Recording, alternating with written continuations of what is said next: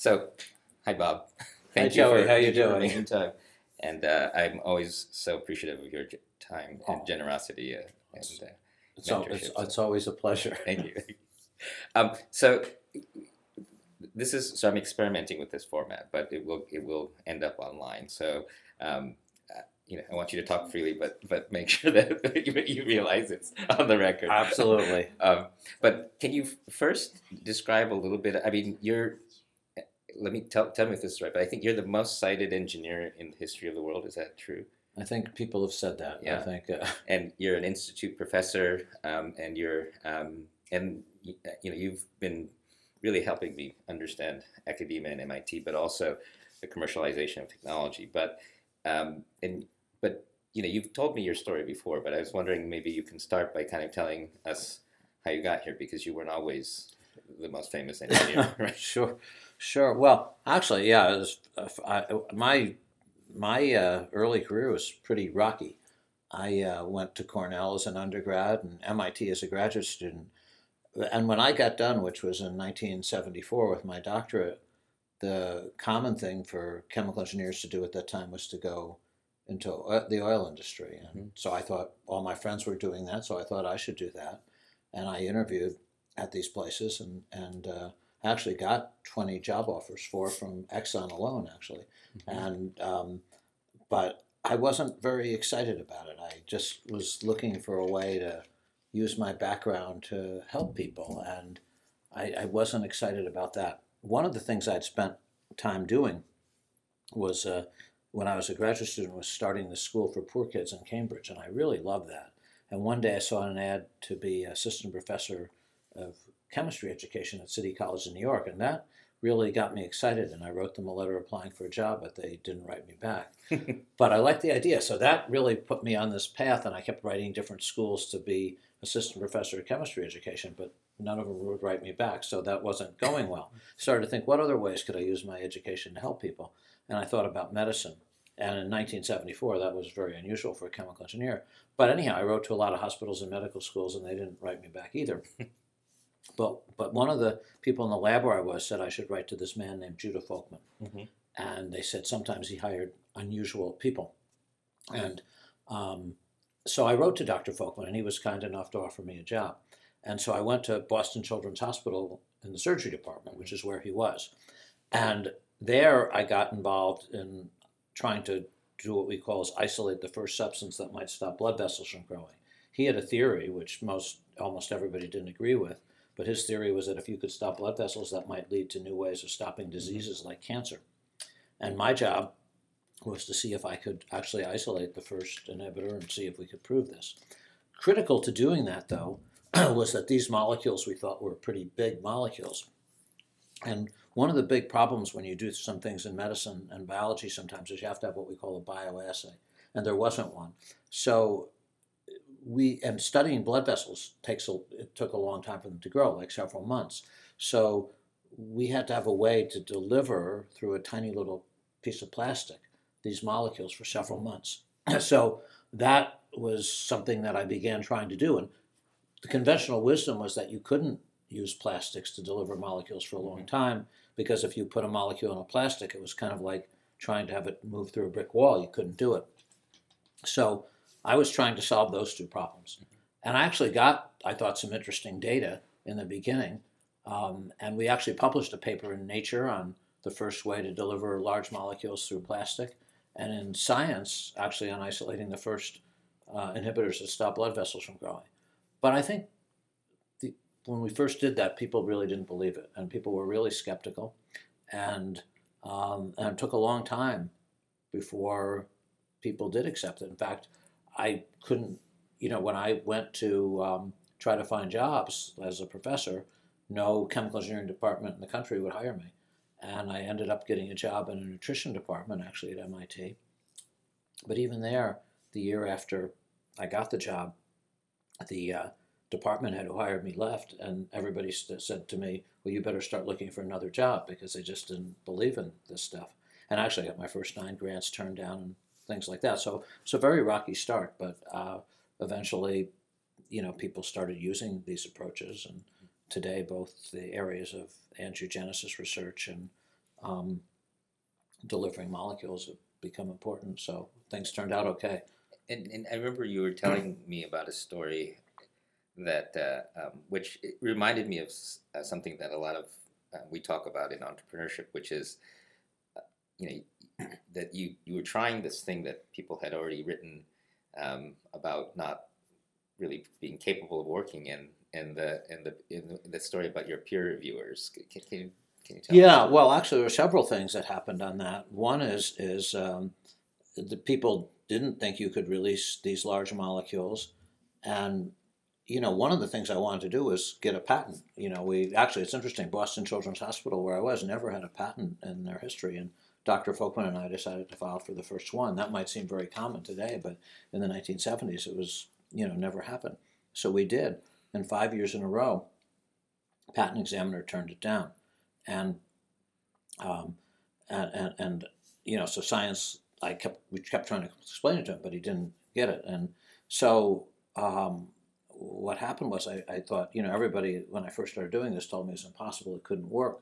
So I wondered if anybody ever wrote that down. So I actually did what we call a science citation search, and I looked back in the literature to see who wrote about what we did, and I actually found a paper by 5 very famous chemists and chemical engineers saying that you couldn't do this. And so we showed that to I showed it to the lawyer, and he showed it to the patent examiner, and the patent examiner then actually said if I could get affidavits from those people saying they really wrote that, he'd allow the patent, and he did. And also, the reviews that I got on my initial grants were, they weren't just rejected, they were like very soundly rejected. People said that it was impossible, that it couldn't work. They also said that me being an engineer, trying to do some of these things in biology, like trying to stop blood vessels from growing, they said that that I don't know anything about biology. I don't know any. They even, I think, said I knew less about oncology, which I wasn't sure how you could do less than nothing. But anyhow, they got very negative reviews. So this is kind of where I wanted to ask you, because I'm new to academia and I'm just learning about peer review, and you kind of persevered despite the peer review system not understanding what you were trying to do, at least at the beginning. Yeah. And as you become more influential, I'm sure peer review has gotten easier, right? Is that true? Well, I think that's the only way it could have gone. Yeah. But yes, it's gotten easier, but still not easy. Yeah. Yeah. Whenever you do something, no matter who you are, I think, you go through a tough process, and so it's complicated, and also usually what happens is, there's the journal and their editors, and then there's literally a few people. Usually the peer reviews, 2 to 4 people, and they have a lot of control over things. So I guess my question is, do you think, despite the fact that peer review was tough at the beginning for you, and it's probably for a lot of my faculty, they feel that peer review is not fair, or it's not broken, or it reinforces the establishment. But I've heard you say positive things about peer review. Overall, do you think it's sort of the best of all of the various ways you might want to do things like publishing or grants? I haven't thought. I think it's a great question. I haven't thought of a better way. I think particularly peer review when you get the comments. Sometimes you get peer review when you don't get the comments, so you don't get a chance to respond. I think if you get peer review and you do get to respond, I do think that's the best way, but I do feel it takes leadership on the part, if it's a journal, of the editors, and if it's a place like the NIH, it probably will take leadership on the part of government officials, and sometimes that's very hard to do. Because it's very hard to say, after you've asked somebody to do peer review, to say, well, I'm going to overrule you. People wouldn't like that. No. So I think it's complicated. But I don't know of a better way than peer review. And I really like peer review more than an arbitrary decision. Yeah. It feels a little bit like the joke about democracy being, terrible but better than anything else. It's because I think one of the things that we struggle with at the Media Lab is when we're trying to explore areas that don't have well-known disciplines, or where you don't have peers that can really understand or evaluate your work. it's quite difficult to get a grant. And in a way, because we have this consortium of companies that give us discretionary funding, I'm able to kind of arbitrarily fund people that wouldn't otherwise be easily funded. Obviously, we have some faculty members who are squarely in the domain where they can publish with peer review, but many of our faculty can't publish papers or get government grants, and we sort of seed those people early on. And so, but then later, some of these, Roz Picard with her affective computing, I think she couldn't get grants initially because NIH didn't think that it was a thing. Right. But then eventually, it does. And even for you, I think, I guess the question is, if you hadn't been at MIT and if you hadn't gotten lucky, could the peer review system have maybe, disabled you, or would you have persevered, you think, if you tried long enough? That's a control experiment we haven't done. But I would say that. But I guess I would say a couple things. Mm-hmm. One, I think, fundraising in general. Mm-hmm. I think you have to understand when you're a faculty member, what the issues are, and they're different places, right? If you go to NIH, they have sort of one set of things that you think about. If you go to National Science Foundation, it might be another. If you go to DARPA, Mm-hmm. it might be another. And then you could go to whole other places, right? You could go to foundations, Mm-hmm. and they have a different set of things that they care about. Mm-hmm. And if you go to a company, they may have a different set of things you care about. And I guess for me, what happened is that over time, I sort of would learn the rules. Mm-hmm. And in fact, it's interesting, when I mentioned to you before that I helped start this high school for poor kids, Mm-hmm. that was a great experience. I almost think if I hadn't done that, maybe I wouldn't have done as well, because as hard as it is raising money for government grants for the research, raising money for poor kids at high school, Mm-hmm. it was a private high school for poor kids. That was really hard, and Mm-hmm. I kind of learned a couple things from it. Mm-hmm. The first thing I learned was finding out where the money was, and that high school even got money from the federal government for figuring out, making the argument that you could prevent drug abuse amongst young people and things Mm-hmm. like that. And we got money like from MIT, where I was a student, Mm-hmm. because I would make the argument that MIT students are working there. Mm-hmm. So the first thing I would learn there at that high school, and I translated that later to the circumstances I had for raising grants for research, is figuring out sometimes unusual places to raise Mm-hmm. money. And then the second thing is, once you find out where those unusual places are, or that maybe they're usual places, but how are they thinking about funding? Mm-hmm. And every place is very, very different. Like, I think if you get money from a foundation, like we do things with Gates Foundation Mm-hmm. and Juvenile Diabetes Foundation and other foundations, and what they care about is seeing a disease treated. Mm-hmm. They're not so necessarily that concerned about, if you published a paper or something like that. They want to see something treated. If you do something with a company, they might want to see certain milestones hit, or maybe intellectual property. Mm-hmm. And then if you work and then different government agencies, they'd have different rules. So I kind of would just make a point of making sure I learned that, because I felt having funding was just so important to everything I wanted to do. And I guess that's sort of the other meta question that I had, which is, you need money for science, and money sort of by definition is a proxy for influence. And I think that you were able to figure out and learn, and you've become great at fundraising. And while I don't look at you as a political person, you figured out how to navigate that. And I think some scientists just aren't very good at it, or they haven't had a mentor for it. And it feels, and we're lucky because we're at MIT, and just saying you're from MIT gives you access. And so it's sort of an interesting question, because in Japan I noticed this more maybe, but academia and science feels very hierarchical, where you're not supposed to question your elders, and it's Mm-hmm. and the money flows in a fairly political way, Mm-hmm. where Tokyo University gets half the government funding, and then the next university that gets right? half of that, and then the next Wow. university goes, and it's very, very hierarchical. And Awesome. and so in a way, and this is a somewhat controversial thing to say, but many people do, which is that the most interesting inventions often happen in the smaller universities, because they're more likely to question the predominant theory. And in many of the large universities, the students are less. Now, at MIT, I know students do question theories and things like that. But still, there's a sense that you know the administrator, like, so for instance, I think of myself much more as an administrator than a researcher, and I feel that my job is to try to get the resources so that the faculty don't have to spend as much of their time or energy worrying about that, and to try to give them freedom.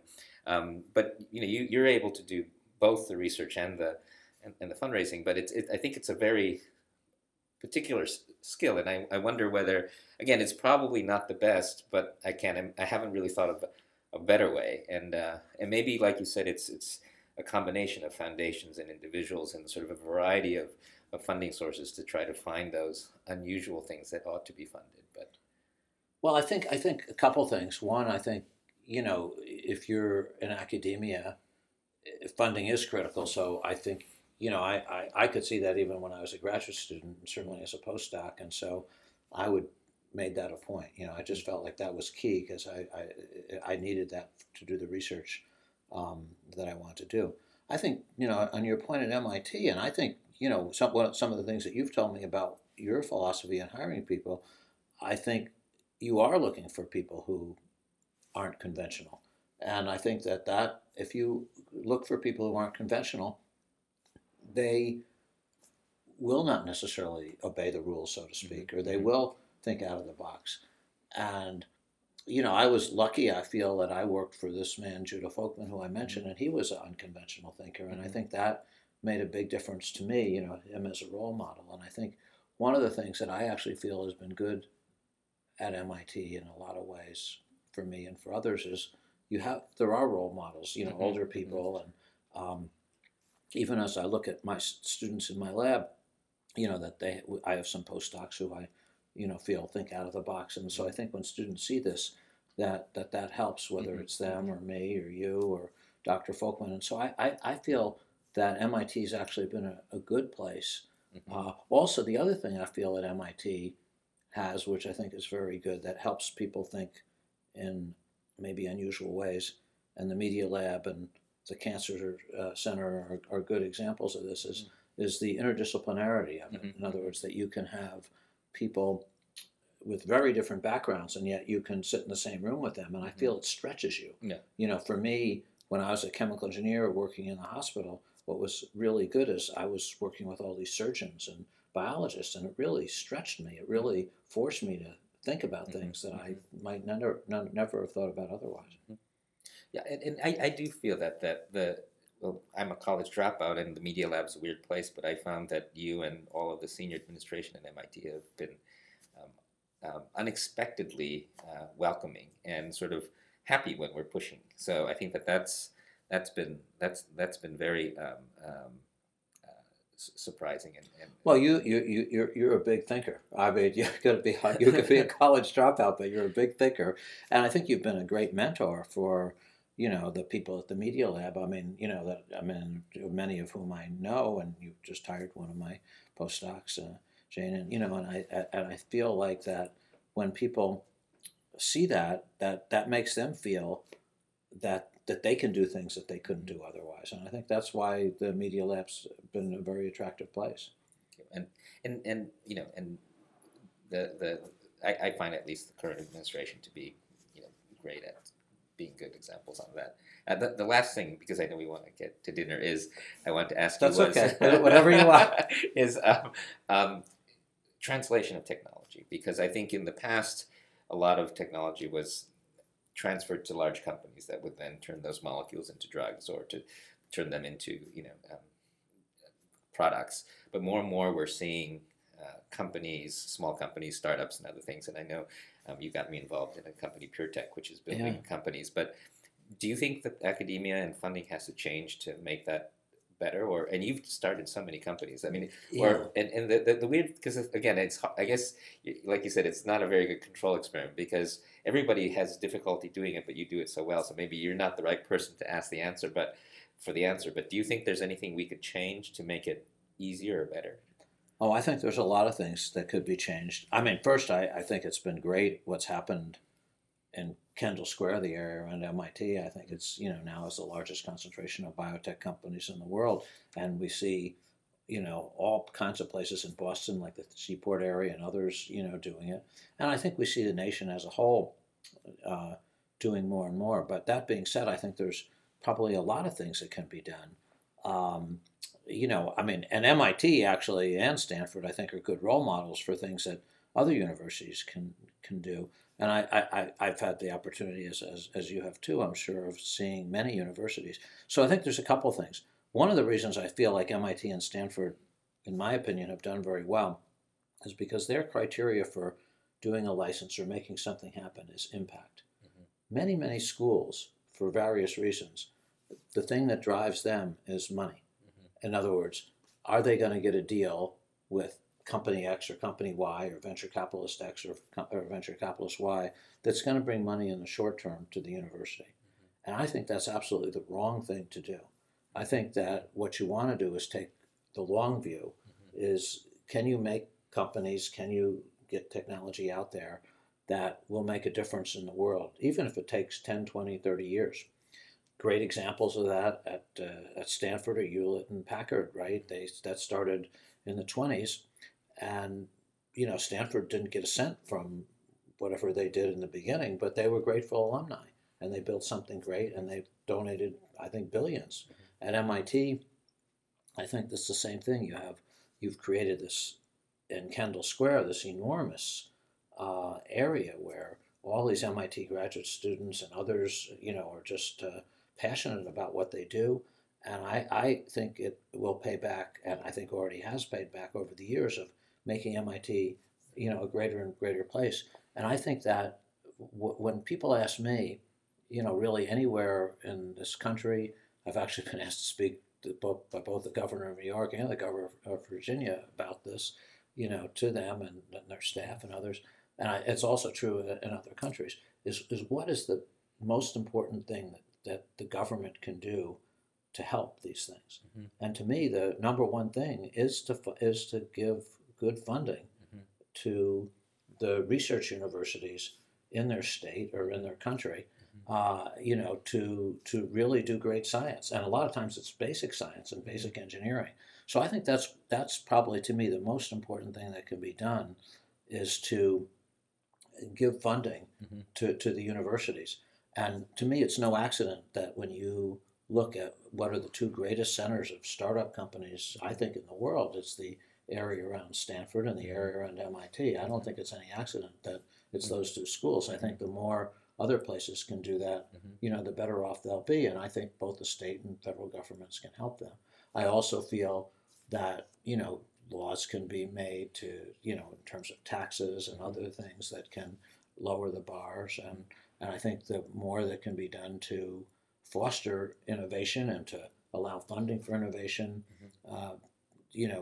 that's also key. So I think there's a lot that can be done. I think, though, that MIT and Stanford have helped pave the way because of, I think, the wisdom of, the administration of those places. Do you think there's anything we can be doing better? Yeah, I do. I think one area that I think needs to be thought through more and more is this issue of conflict of interest. I feel like there's all these rules, and yet when you really examine them, at least to me, and I've asked people who are on the committees and make the rules about this, I don't think they're terribly well thought through. In fact, almost all schools have different conflict of interest rules, and then they keep changing. And so I feel like that is something that is poorly understood in terms of rationale.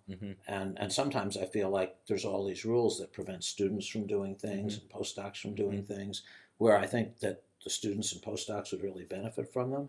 And yet they're not allowed to do them. And sometimes it might be right, but it's not like that. It's not like it's really well thought through. So I think that's one area. And I think, there may be ways to, and I think, like MIT has this Deshpande fund, which I think has been great, but I think it would be great if it was a bigger fund. I think that more funds that can be aimed at things like that, that helps students and postdocs and professors. So I think there are plenty of things that we could do better. Right. Well, thanks, Bob. My pleasure, Jim. Thank Thank you. Thank you. See everybody later. I can always